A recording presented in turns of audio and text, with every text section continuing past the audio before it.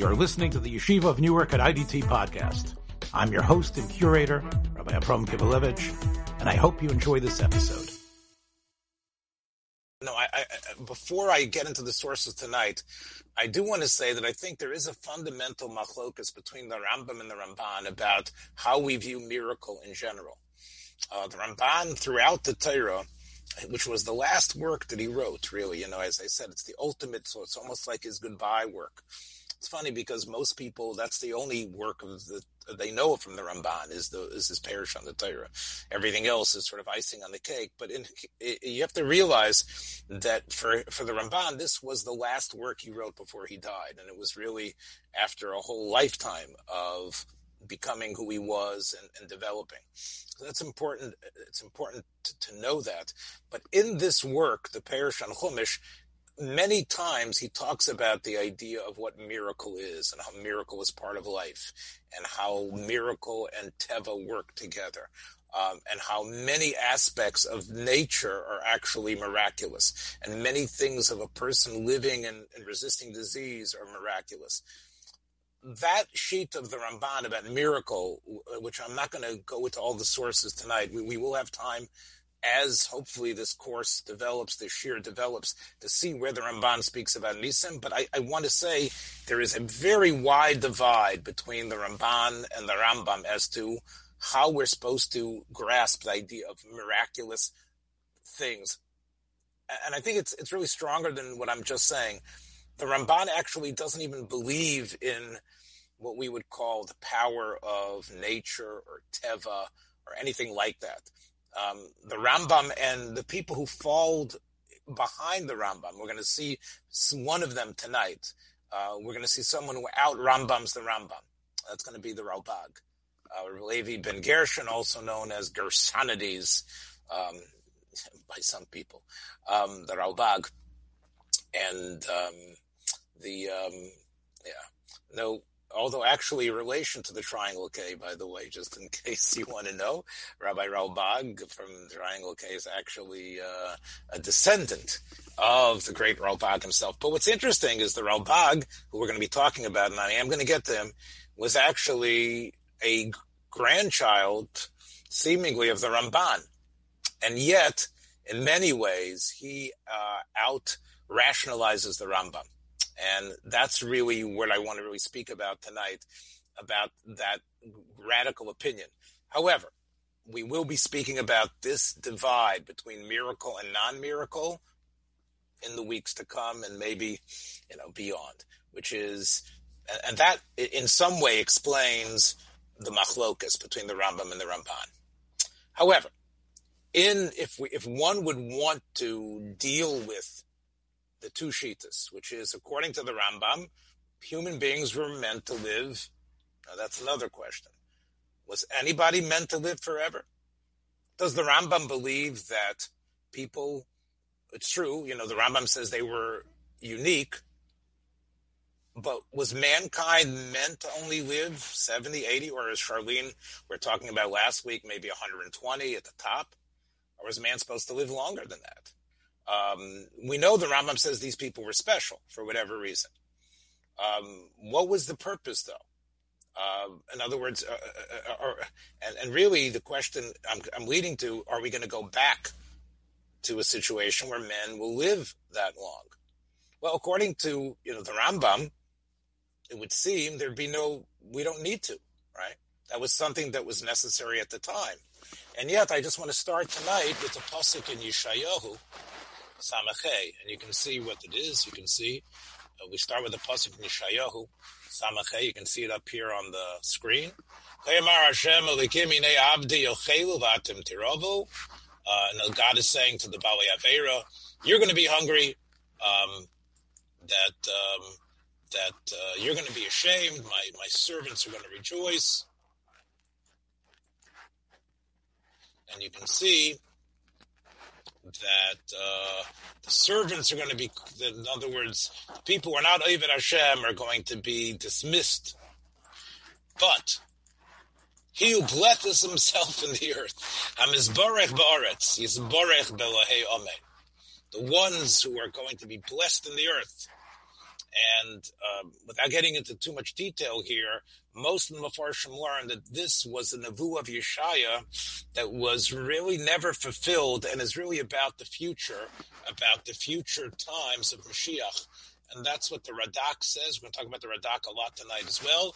Hineni borei shamayim chadoshim be'eretz chadosha. A new heaven and a new earth. There's going to be something new in the future. And you can see, Kehineni Boreas Yerushalayim, or Yerushalayim Gila, Va'ama Masos.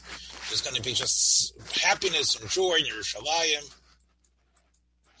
We're not going to hear, like we never hear today, Kol Bechi v'Kol Tza'aka. It's going to be Sasta B'Ami. And this is the clincher. Lo Yeh Misham Od, U Yomim V'Zokein, there shall be no more, let me just get the words here, an infant of days, nor an old man that didn't fill his days. Okay, what does that mean?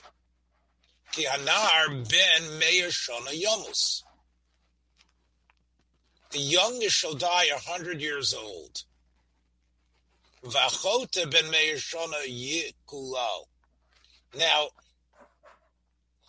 the simple pshat in the pasuk, there's going to be other ways to learn, but the simple pshat is that in those days, if a person dies when he's 100, they're going to say, Nebuch, look how young he was. And if a person dies at 100, they're going to say, you should die at 100, you should die young. Now that sounds like B'yamei Mashiach, we're going to go back to a different state of life. So, the Rambam's position, I think, is very much under assault, if this is true. Again, if the point is the world didn't change, well, if the world's going to change, then why couldn't it have changed? If there will be a new world coming, then why can't that just be the old world? Part of the Rambam's argument against that he refuses to accept this idea is because you can't say that the world changed. We saw that, again, how do I know that's what the Rambam means? Well, you can see from the way he writes. We saw the Ritva last week defending him in this manner, that this is the philosophical way of looking at things. Well, what do you do with these psukim? Now, some of you might be saying, well, maybe the Rambam doesn't learn these psukim as actual. Good point. If anybody was thinking that, maybe Bob or somebody, I don't know. I don't see your faces here, but I can if I want. Maybe some of you guys were thinking that the Rambam does not look at these verses as literal. In fact, maybe, and we'll talk about that. But let's take a look at the next pasuk. Ubanu batim v'yoshavu. Okay, we're going to build normal houses. We're not going to be supermen. We're going to have krumim, v'achlu piryam. But you know what? The house we build is what's going to happen. Lo yivnu v'achar yeshev. You're gonna be along. So you ain't moving out of your house. It's not like, oh, you know what? I got to go to Florida because this house is too big for me. Or the person passes away. Ki kimei ha'etz yimei ami. We're going to be like trees. Umaisa yedeyam yivalu b'chiroi, which means we're going to be. What does it mean? Mine intellectual. That's not a good interpretation. Normally, you build a house. For example, the house I'm speaking to you now. Some of you have been here. Sheila's been here. Moshe's been here. Hopefully, all of you will be here one day. But I built this house. I mean, I guess I built it. It was zero when I got here, and yet, I think about, well, I'll be gone and someone else will be living here. That's not going to be the case. What the pasuk is saying, Maisa yedeyem yivalu b'chiroi. They're going to outlive what they make. In other words, they're going to build these houses of brick that are supposed to last hundreds of years, and they're going to outlive them. We're not talking about making them out of Lego. The difference is you have a mortgage. They didn't have mortgage. But you know what? It's not even going to make. You're right. Over here, when I think about refinancing, Moshe, they tell me, okay, in 2042, what is it? 2042, I'm going to be paid up in my house. I'm going to be 82 years old when I'm paid up. So there, yeah, okay, that's going to be fine. I'll outlive it. So these psukim say that people are going to live long and they're going to outlive their homes that they make. And therefore, they don't feel like they which we say every single day in Uvoletzion, right? Because, right? Now it could be that's only going to be the Jews, possibly. But it sounds like if this is a description of the Yemos HaMashiach, it sounds like we're going to go back to living, I don't know, forever. But we're going to be living, death will happen. It's not going to be like Adam Arishon Mamish. Well, let's talk about that too, which is again also on the table now. But they're going to live very, very long. Now, and we're not even going to, again, we're not going to even have to daven. Hashem's going to know what we want. Now, here's the pasuk that you can say, that whole thing is a metaphor, right? The wolf and the lamb shall feed together. Now, this is not the pasuk in Perek Yud Aleph, but it's a very similar one in Yeshaya. Aryeh kaboko yochel teven. And look, the Nachash goes back to eating, right? The Nachash offer lachmo, lo yereu v'lo yashkisu, b'chol har kodshi. So you could say, everyone, that this pasuk zev v'tle yiru ke'echad tells you that this whole thing is a metaphor. I don't know. Why should it?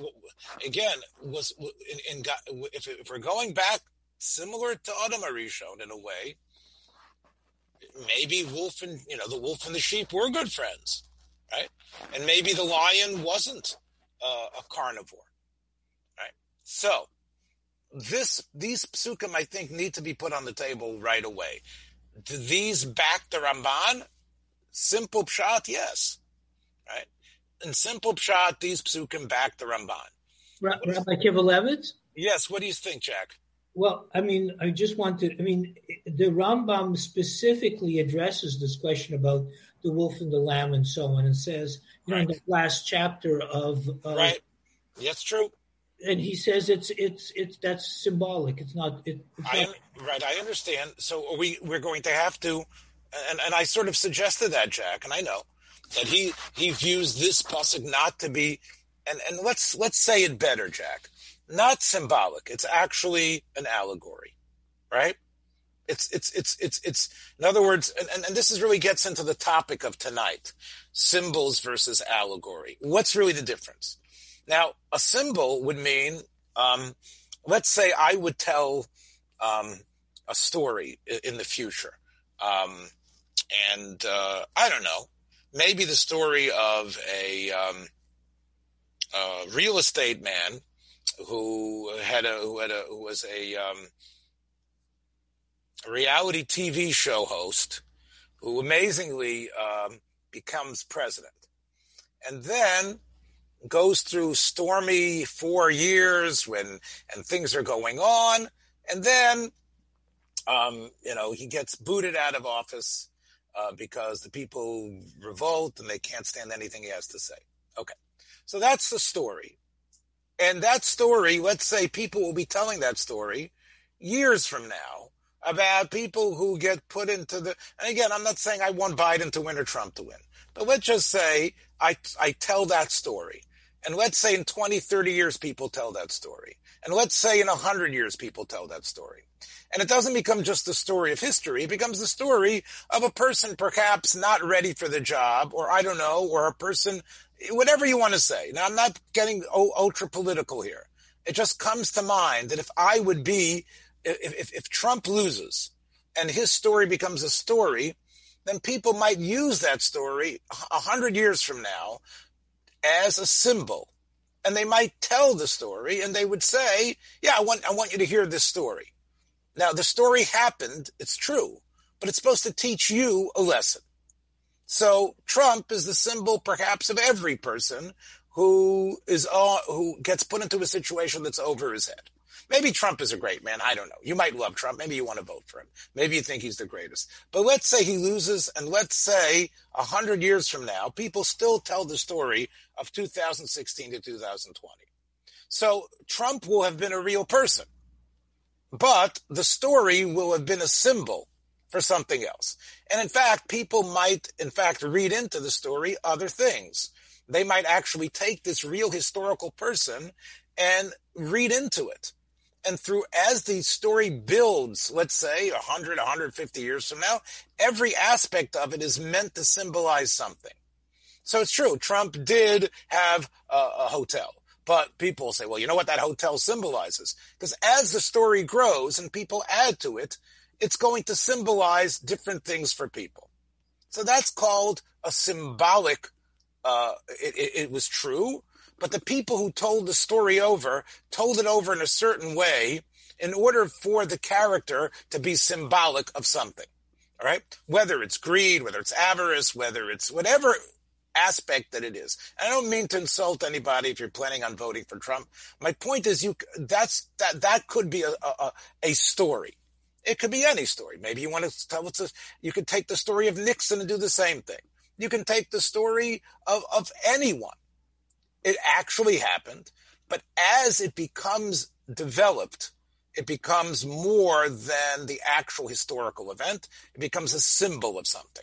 Now, an allegory, on the other hand, is something that actually the literal words are not true. Well, they're meant to clothe something else. So Jack is telling me that the Rambam looks at the word zev v'teleh not as a lamb and a wolf, right? But actually nations that were aggressors and pacifists that usually would war with each other in that period, they will actually be peace, right? Or enemies will be friends. So the word for a wolf doesn't really mean a wolf, because in the future there won't be wolves and sheep frolicking together, because the teva of nature doesn't change. Jack, you see, that would make these psukim symbolic. They don't allegorical. They don't mean, the words are couched in a way to mean something else, right?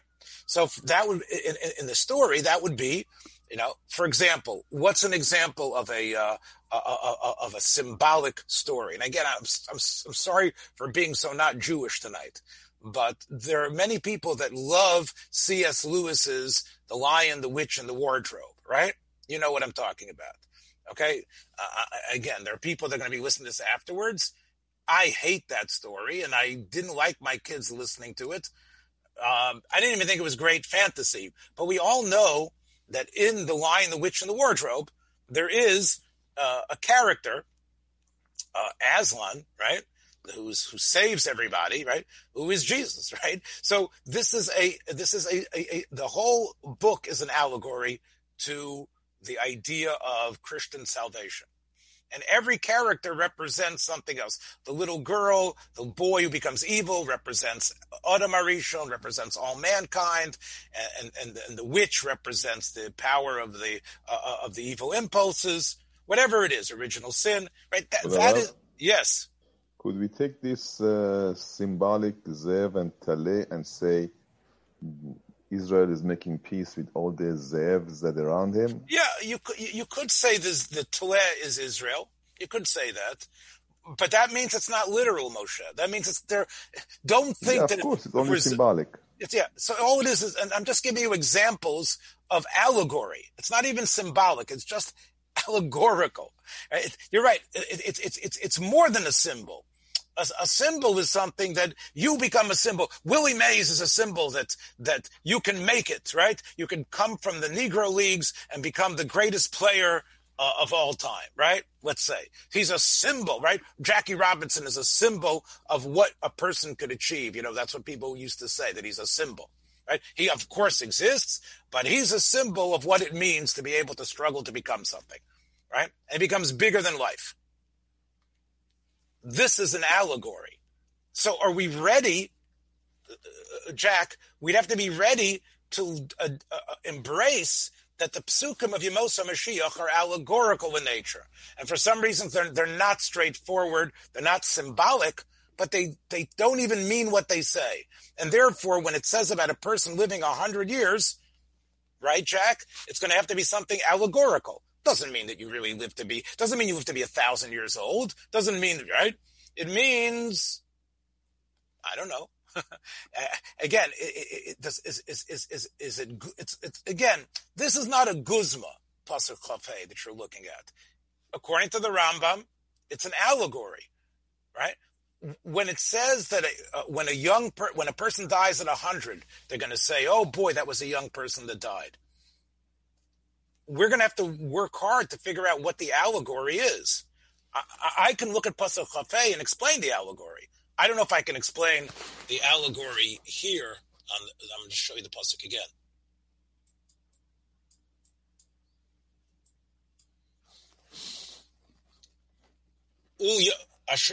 Ki anar ben meir shana yamus. So maybe a nar is not a person. Maybe, again, you're going to have to work hard to explain this. I don't have a ready interpretation, but I'm sure inventive minds can. All I'm saying is that when we'd rather not read our psukim as allegorical, right?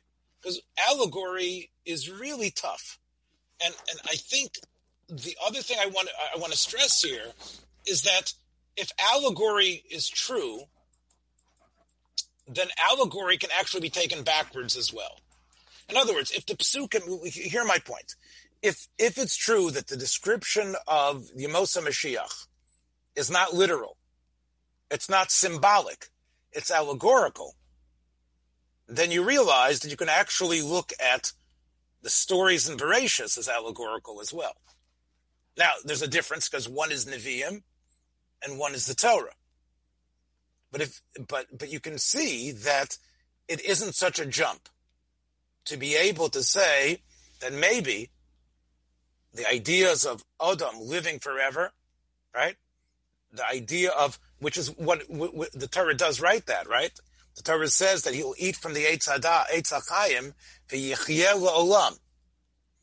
And other things in the story of Adam and Chava and the Nochash, there was a whole approach in Judaism that I think was, in a way, they inspired by the Rambam, that learned the whole story, and I'm going to show you a little bit of it, of Bereshis as allegorical, meaning that Adam and Chava are allegories to represent the body, the soul, Chomer, Tzura, and the Nochash represents something different as well.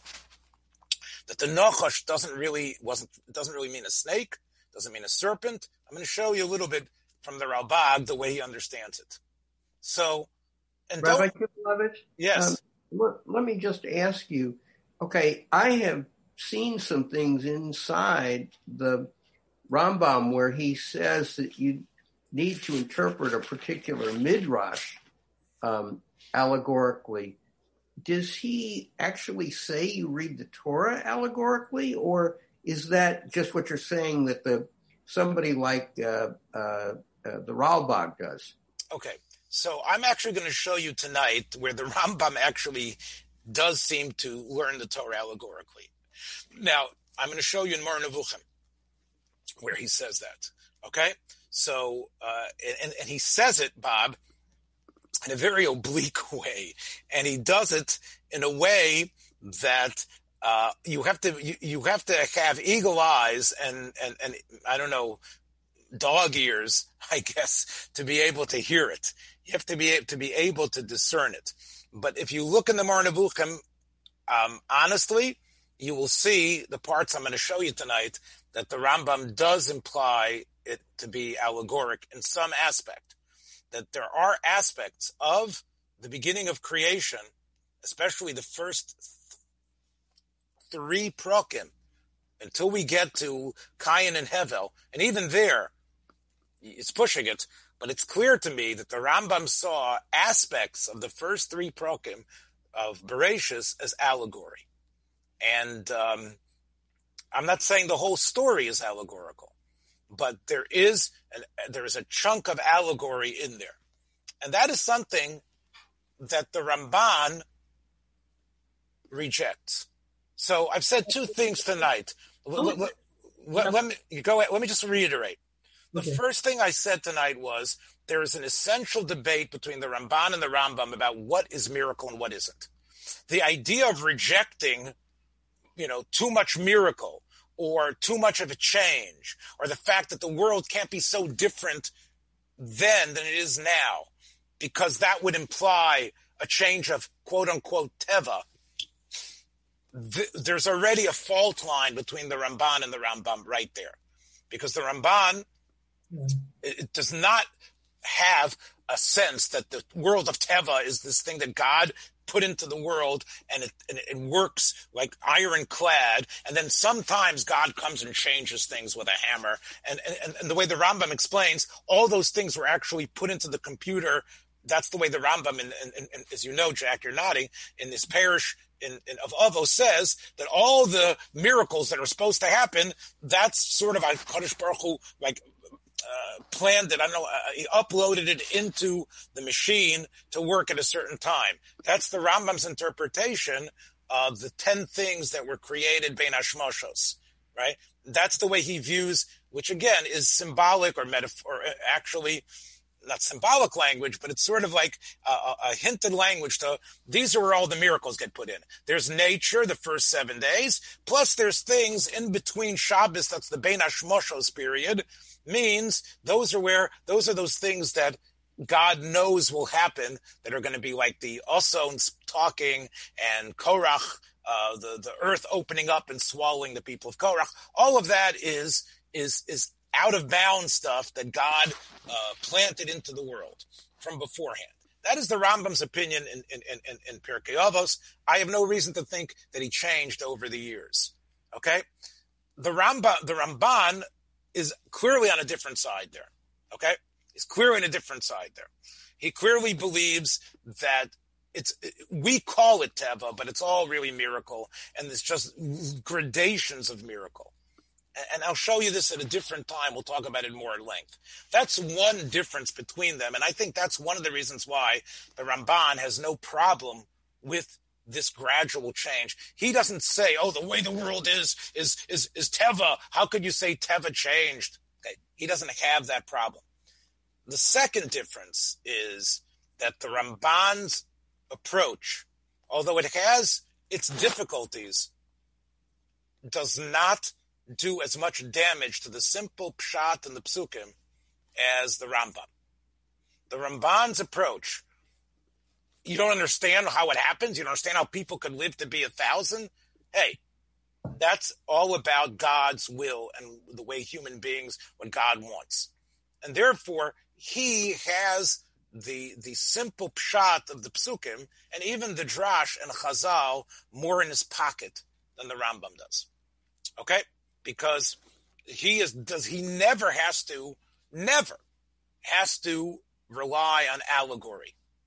There's not one pasuk in all Tanakh that he needs to view allegorically. And he can look at this pasuk, the one that we were showing you from Yeshaya, as literal. Yeah. The lion is going to be different. The lambs are going to be different. Right? Yeah. They're all going to be different. All right. So that's in terms of the general. And now I want to do some reading of text inside with you. Okay. So, can I ask you a question? Yes, go ahead, Jack. So, for instance, when Rabbi Soloveichick has Adam 1 and Adam 2, right? Okay. This is analysis of the first two prakim, or parts of the first prakim of Bereshit. Is that symbolic? Is that allegorical? What is that? Okay, so that is more of an allegory, yes. Right. That is allegorical drush. That's what it is. Okay. And Soloveichick is not, Rav Soloveichick is not the only one who engaged in it. Now, you have to remember, we live in a world where Rav Soloveichick, is like standing toe to toe with everybody, right? Because, we still have so many of his students. He was a darshan. And again, it's a beautiful drush, and it's very uplifting, and it's consequential to see it. But ultimately, it's drush. It's sophisticated drush. It's drush for the again. And I don't mean to put you down for embracing it. I like it too, but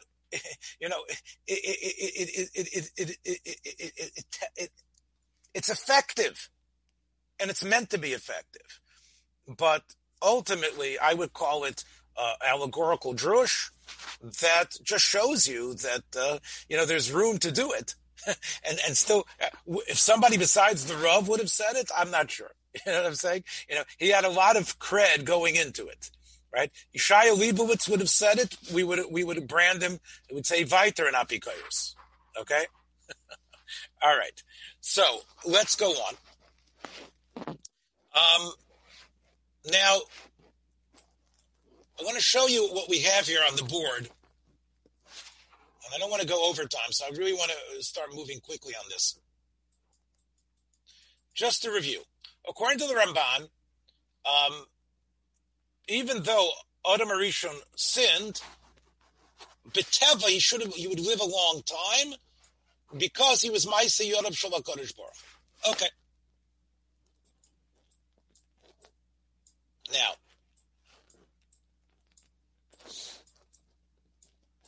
the RambaN deals with another issue, which I hinted at. What about before the Chet? Was he supposed to live forever? Okay, so the RambaN actually deals with this. I want to show you earlier in Bereshis. So, the pasuk says that when Adam eats from the Eitz Hadas, biyom achalcha mimenu mos tamus. Now, he did not die the day he ate from it, right? He lives, according to Chazal, another 930 years. So the RambaN is always bothered by the simple pshat first. It means you're going to be a ben moves. Doesn't mean you're going to die that day. And the RambaN brilliantly connects this to Shimi. Shimi was one of the people that was put under house arrest, super quarantine, and he was told by Shlomo Melech that if he leaves his villa in Yerushalayim, he's going to die. And that's what it says. You want to leave your house in Yerushalayim? You do a teda ki meis.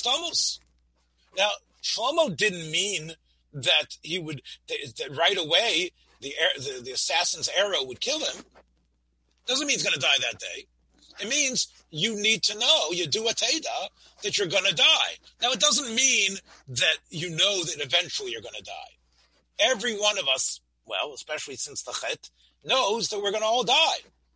But you're going to know, when you do the Aveira, Shimi, you're going to know that you are now a walking dead man, and you can die at any minute. And whenever he wants, he's going to come and kill you. You've lost the schus to live out your natural days, because the king is going to kill you. Similarly, it talks about dying in the Torah, most Talmuds. The RambaN, again, brilliantly starts off with this great raya from Tanakh, and then he anchors it further with all the cases where people die misa b'nei shamayim. For example, if the Levium looked at the Aron as they were packing it up, right? Right?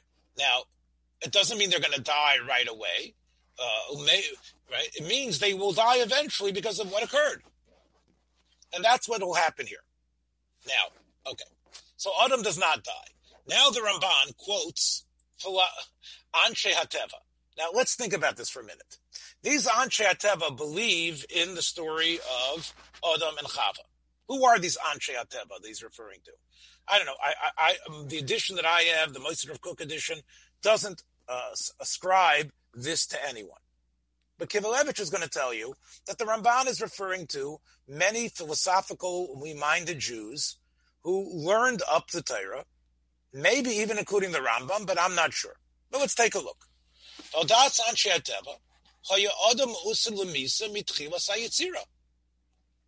Right? Man was meant to die. Man has to die. The idea that Adam was going to live forever is not true. The idea that humankind can live forever cannot be true. Because man is made up of different parts. He's murkav. If I have to take certain parts to create you, to make your body, then they're going to fall apart. This is a philosophical truth. right? The things that I took all these things together, right? And now I blew your neshama into you. Well, your body can't last forever, right? Those things are going to fall apart. Anything which is built out of parts is going to die. Now, so basically, what did it mean then? It meant you're going to die before your time. For the same way, and the RambaN again quotes, you're chayiv misa if you eat truma, if you're a zar, if you're a kohen, you go into Beis Hamikdash, yisu yayin, right? You're not going to die immediately, but it means you're going to have exeras misa before you should die. Another proof to the philosophical way of looking at things, and I'm going to sort of whisper here, I think it's the RambaM as well, but let's go on, is the pasuk that says, when Adam gets his onesh, what does it say? Ad shuvcha l'adama. You're going to work hard, and you're going to have to till the day you go back to the earth. Ki mimena lukachta. Ki ofer atov el ofer toshuv. Well, that, according to this, isn't part of the chet. In other words, the onesh on the chet is no more free lunches. You're going to have to work. And you have to work and work and work till you die, because of course you're going to die. So this pasuk here, that the RambaN is quoting, is understood by the philosophical wing of Judaism to mean, yeah, of course you're going to die, but instead of having it easy till you die, you're going to work hard because you got to go back to dust, because that's what you are. You are dust. You're made out of dust, right? What did Kansas say? All we are is dust in the wind, right? So therefore, betivach, that's your teva, that's who you are, and that didn't change. The chet didn't change that. I'm sorry, the chet meant that you're going to die. What it means is that I can kill you before your time, and you're going to work really hard. Now, okay. Another proof philosophers bring is what's keeping you alive. All right. What is keeping human beings alive? Okay. First of all, he's created from all these different aspects. So if he's created from these different aspects, then he's going to have to die. Why is he going to have to die? Because everything falls apart. Okay. Also, what keeps him alive? Well, keeps him alive is food. And that's also stuff that comes from the ground, which also falls apart. The same way stuff rots, the food will rot. So you can't live forever if the food you're eating is the type of thing that rots. If it rots, that means that you're going to rot, because that's what you're putting into your system. Vesibas havaya vehepsid. Okay, this again is a medieval argument that if what keeps you alive is pieces of stuff, then there's no way you can live forever with it. Okay, that is philosophy. Now the RambaN says the Chazal disagree, Rabbeinu disagree, because they say, and I couldn't find the exact lashon of Chazal. You guys can maybe find it on Shabbos Daf Nun Hey. I'm not sure. I didn't see the exact language. But we know this is the idea of Chazal, that why? What about the fact that you come from Ophir? What about the fact that you eat all this grass and you eat all these other grains and stuff? Because you have a neshama. A neshama keeps you alive forever. A neshama isn't just something that allows you to think philosophically, like the RambaM says. Let me tell you what the Ralbag says. It's not going to be one of the things on the chart. Ralbag says, what does it mean he's going to live forever? After he will become an actualized human being. Man becomes actualized if he fulfills his potential, and he's able to understand the nature of everything. And he's able to bond with God, with the active intellect, with the seichel hapoel, and you'll live forever. Not here, but your seichel will live forever. It'll become part of the world of ideas that is immutable and lives forever. That is the way the Ralbag and other philosophical people approach the idea of where it says that man can live forever if he eats from the Eitz HaChaim. The RambaN disagrees. The RambaN says you can, again, at least originally, Adam would have lived forever because he has a neshama. Not because his neshama allows him to think philosophically and understand the world. And once he says goodbye, body, and you live forever with God, because you become unified with the philosophical power of everything, because now you understand things in the universal sense, and you are a universal thing. You're not even the body that you were. You're not that limited, finite body. Your mind has allowed you to expand into this great everything. That is the Rambam's version of eternal life. And again, the Ramban rejects that. The Ramban says you've got a neshama somehow contained within your body that would also allow you to have eternal life. Now, how can that work, though? It's in a body, and the body is made out of who knows what, the material that's supposed to fall apart.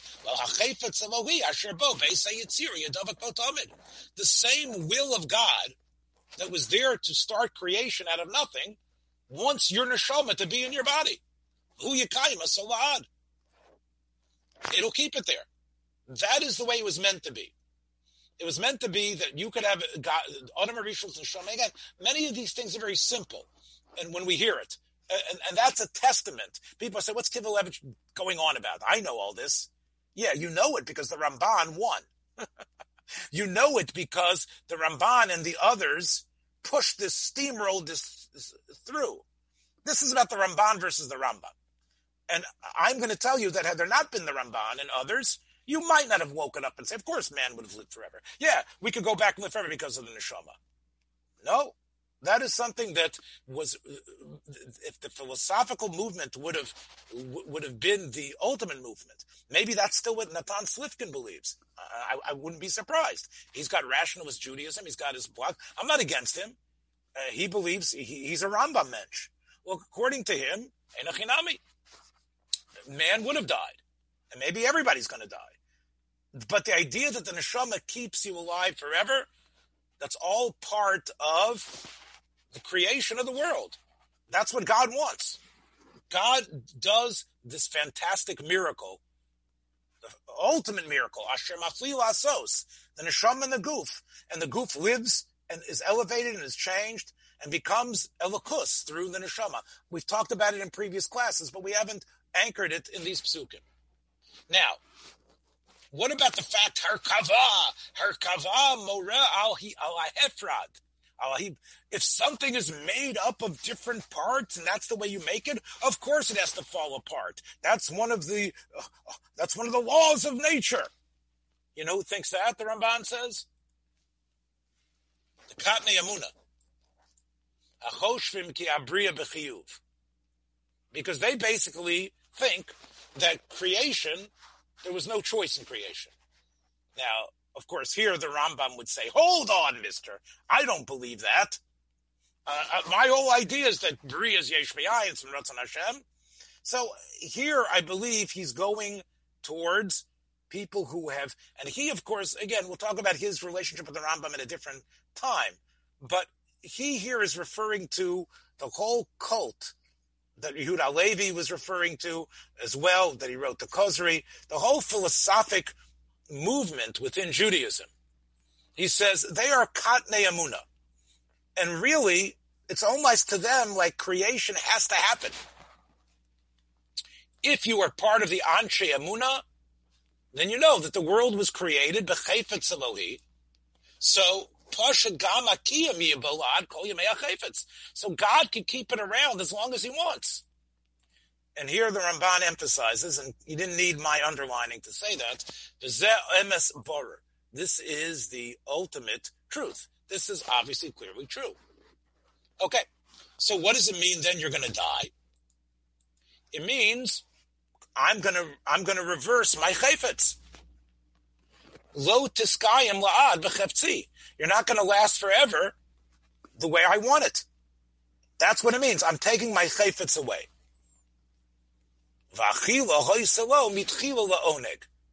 And originally, of course, I'm not sure what he meant by this. This is a little bit of a cryptic statement in the RambaN. Eating originally was complete oneg. Now it changed. Now the RambaN sort of does a little bit of a tap, a little bit of a waltz backwards. Again, is it all God's will that he wants you to live forever? So here the RambaN now explains the mechanism how Adam would have lived forever. It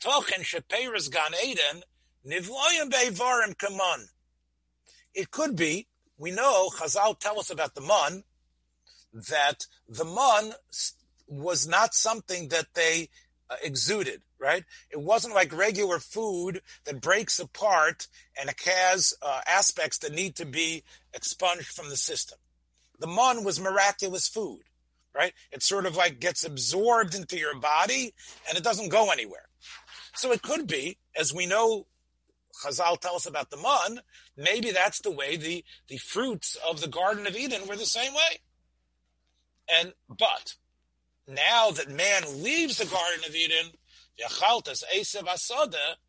now it's regular food. In other words, there was something magical, so to speak, about Gan Eden fruits. Now, that doesn't mean it was all God's will to make them that way, but that's the mechanism that affected God's will, was eating from the peiros in Gan Eden.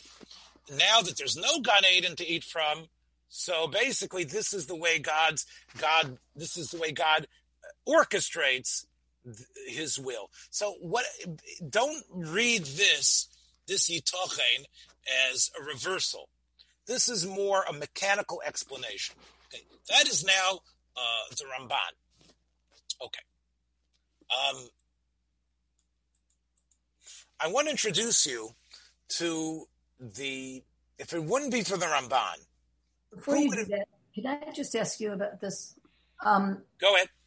With the RambaN, I thought he was the one who said you wouldn't ever live forever because the parts will break down. No. This is the RambaM. The RambaN was quoting the Anshe, what does he call them? The Anshe HaTeva. He calls them let's get the words again. Anshe HaTeva. It's literally natural philosophers. Right, but Bob, the natural philosophers didn't believe in the story of creation. You know what I'm saying? They didn't believe that we all came from this one Adam. They didn't have the whole story of Gan Eden, right? We're not talking about people who didn't have the Torah. Do you agree with me on that? He's talking about Jews. Yeah, I'm agreeing with you. In fact, I think the very word allegorical relates to the vice president who he believes everything is according to climate change. Okay. Yeah. Look, possibly, Bob. Like I say, I don't try. I'm only political because it's easy. It's an easy it's easy muscle to grab onto. Okay. So to go back, so the RambaM says you would never have lived forever. Man would never have lived forever. Is that correct? I don't know if he ever writes that anywhere, but I think that's what he believes. Yes. So then, what does it mean? The Eitz HaChaim. What does that mean? What does the Eitz HaChaim do? Why did Hashem remove it from Gan Eden, or why did He remove Adam and Chava from Gan Eden because of the Eitz HaChaim? Because the Eitz HaChaim doesn't mean a magical fruit that you live forever with. That's not what it means. Eitz HaChaim is an allegory about how you need to live your life to become an eventual human being after you die, and your soul is bound up with God. It doesn't mean this isn't okay. Now that is the answer. Okay. Now, all right. So I'm gonna prove that to you in a couple minutes, or maybe next week. I don't want to go over so too long. Okay, Radak. Okay, the two, I mentioned the RambaM a little while ago. The Radak was actually a predecessor of the RambaN.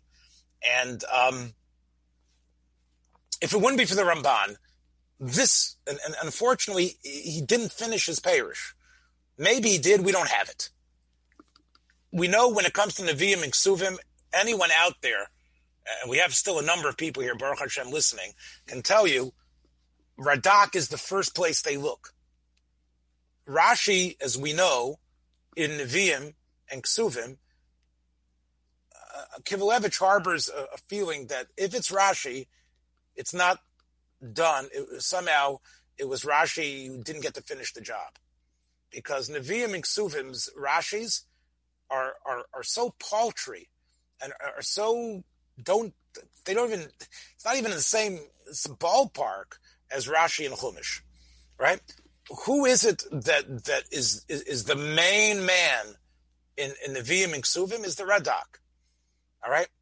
The Radak began a parish that we have on Bereshis. We don't have the rest. It's my contention that had there been a complete parish of the Radak, the RambaN would not have filled the vacuum the way he did, right? I always say if you're on a desert island and there's only one commentary on Chumash you could take with you, it's got to be the RambaN. The RambaN does enough to satisfy, okay? You're going to get most of your Rashis, you're going to get your obscure Ebenezer, right? And you're also going to understand the world and God. But if the Radaks would have been, had we had it, the Radak would have been the great competition for the RambaN. The Radak lived in Provence. What's very unusual, and again, I don't want to bore you with history, is that in so many places, the RambaN is clearly influenced by the Radak, but he only mentions him by name twice. And Rav Shavel, in his Hakdama to his parish, the Ramban's parish on Iyuv, says that it was based on the fact that the Radak, although he himself was not part of that movement, the Radak was connected in many ways to a very strong philosophic approach that sort of morphed into anti-Torah and mitzvahs in some way, or to view Torah and mitzvahs. Right now, the Radak didn't believe in that, but Chevelle speculates that the RambaN didn't want to give him any cred, even though he clearly was influenced by him. So this is Reb David Kimchi from Provence, approximately about 65 years before the RambaN. 65, 70 years before the RambaN. Maybe I'm off a little bit on this. I think about 60 years before the RambaN. I think so. You can look it up. I might be wrong on that. Anyway, let's talk about, for tonight, how does the Radak deal with the question of why people lived so long? Okay, that's where we started last week. So first of all, he gets into, and this is going to be very unpolitically correct, what does it mean that Adam has, it says that he finally, after 130 years, is Molid B'Tzalmenu B'Tzalmo Kedmuso. So what does that mean? Shais is that child that Adam spawns when he's 130. So the first thing he says is that maybe he needed 130 years to do proper tshuva. After he does tshuva, he's a different person. Possibly. What does it mean, b'demuso? It means that the children that were born to him when he was 130, they looked like him. And what does Ketsalmo mean? They had a similar mindset to him. Why? Because Radak was a medievalist, and he felt that if a human being is still in a state of sin and is still in a lower mindset, his children will be that way. Therefore, he says, Adam afapi shachota betchila, he finally got better. Now, and when he got better, his kids were better. Now, what the Radak is trying to tell us is that he was having children up until that point. But it was only Sheis that represented Adam in his best state. Now there is, of course, a lot in Kabbalah and even in Old Greek literature that the state of mind and the type of person you are at the moment of conception will yield a different child than at a different time in your life. And I believe in it as well. So it's not just it's sort of an area where, Plato sounds very Kabbalistic. Now, the Efsher. Maybe the reason why it took Adam 130 years was because he was still a jerk. He was still a kid. He was still a nar. Ad Chiyas Yomov. Because if you think about it, if a person can live to sort of 100, let's say, or 120, so the first 10 years, he's still like a teenager, still growing up. He was still like a child. And that's going to be, and then he mentions Yemos HaMashiach. And therefore, whatever children he had up until that point, they were like Narim. The same way he was like a kid, the children he had were also childlike. But then, once he's past his Naros, because he's already 130, so then he's already going to be Moed Sholem. Now that's his own original pshat. Then he says, if you look in Chazal, Chazal said that the people that were born before Sheis, Adam was ben nidui, meaning God was put him in a ban, a chayrim. Hayamolid ruchin shadin velilin. He gave birth to these. Again, Halloween's coming up here. So spirits, ghosts, Lilith. Okay. Which means, as the Chazal say, and the Radak points out, that he was having kids, but they were not the right type of children. What does that mean that they were Shadim and Ruchim? What does that mean? So we all know the Zohar and other things say that these were sort of like, this is where the demons come from. This is where they come from. They come from what Adam was doing for the first 130 years. There's this whole tradition that there was this other Eve, this other Chava. You've heard this before. That's the Lilith that he was having relations with. There's this whole Zoharistic fable about what was going on. Now he's going to quote something which is very politically incorrect. And he says that, you know what this means? God was cursing man during those years. And you know what it was? You'll see that the kids don't even look like him. Here's the politically incorrect stuff. I'm sorry for reading it. I'm not sorry for reading it. You should read it, politically incorrect stuff, but it is politically incorrect, and that just goes to show you. But let's see what he says. When a woman gives birth to a child that is somehow has a congenital defect and looks very strange, right? The Gemara speaks about Demus Lilus, that they look like Lilith. What does that mean? It has wings, the child. The child is not going to live. The child is a terrible aborted fetus that looks like a monster. And therefore, Adam Arishon, when he had those children, the children looked strange. They looked strange, like ghosts and demons in their ugliness of their faces and their backs. That's the Ruchas Roos. That's what Chazal mean. So he's cursed, so he had defective children with terrible birth defects. Those are the Ruchos Roos that are so bad, there's nothing good about them. And that's what people call, even in the time of the Radak in the Middle Ages, if somebody would be born and he'd be a miaskite, not such a it doesn't have to be the elephant man we're talking about, right? He could be just, Karl Malden or Ernie Borgnine, you know what I'm saying? Even they would be called Royim and Shadim. Look how ugly they are. Now, then when God loved man, or when man changed, now he's getting good-looking kids.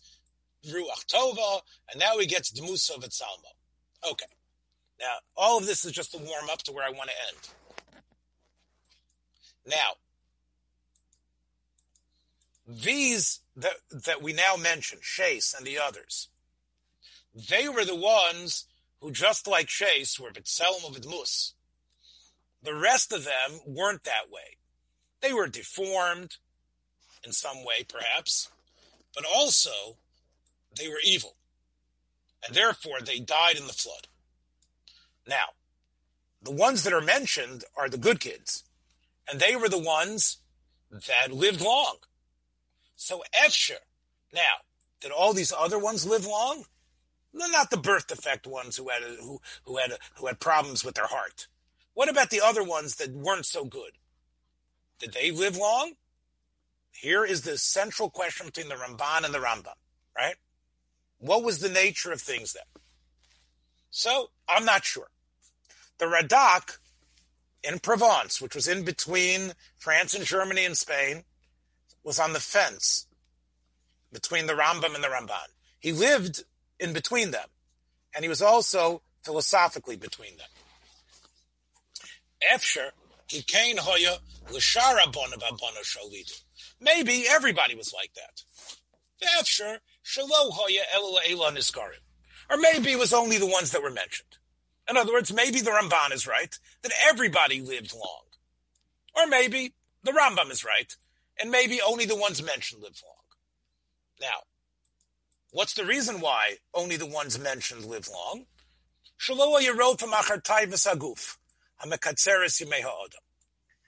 Okay, that's going to make you live hundreds of years less? I don't know, maybe. The other possibility is God wants them to live longer. Why? The RambaM didn't have a good reason, really, did he? The way they know Jack LaLanne's diet, right? Kale, whatever it is, somehow they're better.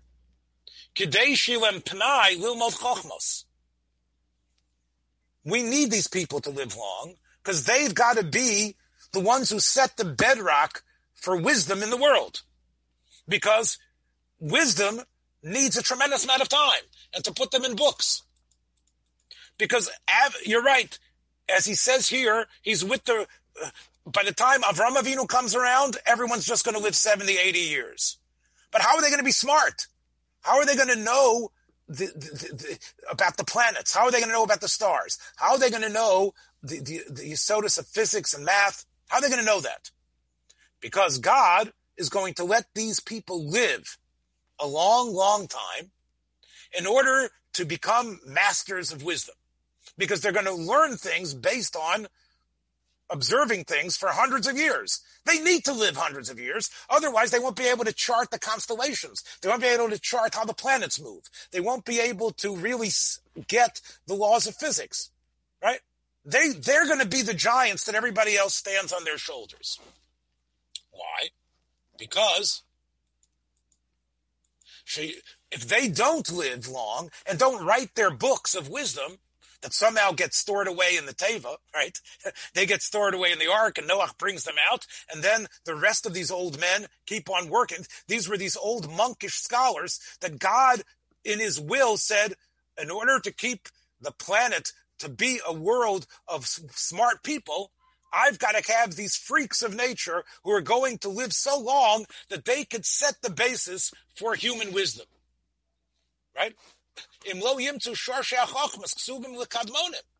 words, talk about understanding the world from your glasses. Here's the Radak in the Middle Ages saying, how could anybody ever become anything if you didn't have books that were written by ancient scholars from them to add to understand stuff?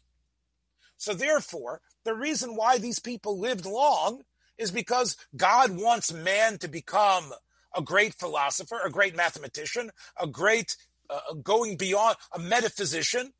In order to do that, you need to have generation after generation of these long-lived people. If you don't have them, then you're not going to have a mass of wisdom stored up. And that's how it happens. In other words, this is the secret of why mankind knows so much. How can it be that we know so much about the world and the world's only 5,700 years old? Because there were these long-lived people who wrote these tremendous tomes of wisdom and knowledge. And this, according to the Radak, is something which the RambaM doesn't say, but it could explain why these people were unique. Then he quotes the RambaM and more. Thanks for joining us for another episode from the Yeshiva of Newark at IDT Podcast. Be sure to subscribe on your favorite podcast app so you don't miss a single episode.